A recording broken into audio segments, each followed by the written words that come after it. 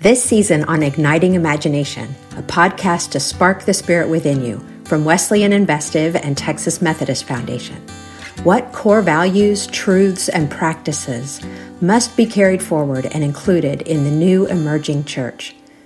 My co-host this season is Gil Rendle, whose short paper, Jacob's Bones, inspired this season. When you look at the biblical story about Jacob, and actually it's followed with a parallel story of Joseph, they both talk about taking their bones after death and moving them with the Israelite people. And they are stories about identity and they are stories about purpose. So it's about how do you take something and move with it into the future?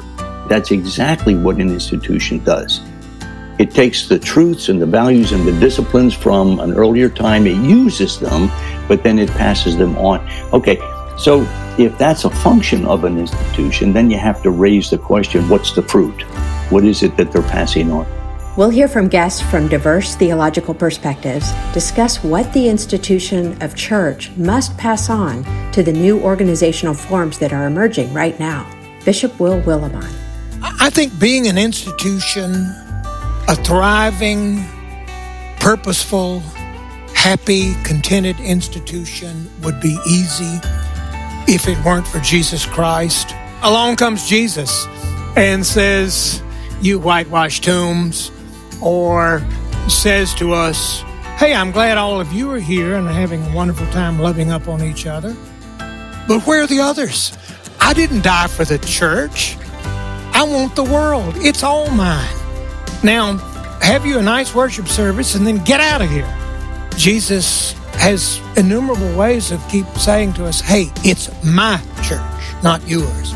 And it's my mission.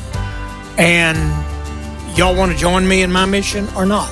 Author and speaker Andy Crouch. I think the danger of being Methodist is you think it's about the methods, which leads you to be especially susceptible to the lure of technique and technology, when in fact, the power of it was these small groups that met after that revolutionary encounter with the personal love of God that unleashed a kind of real power that, yes, could be assisted by certain spiritual methods. But it was never about the methods when it actually started growing as a beneficial movement in the history of Christianity. What we carry forward will form the foundation of our identity and purpose that will see us through whatever challenges we face.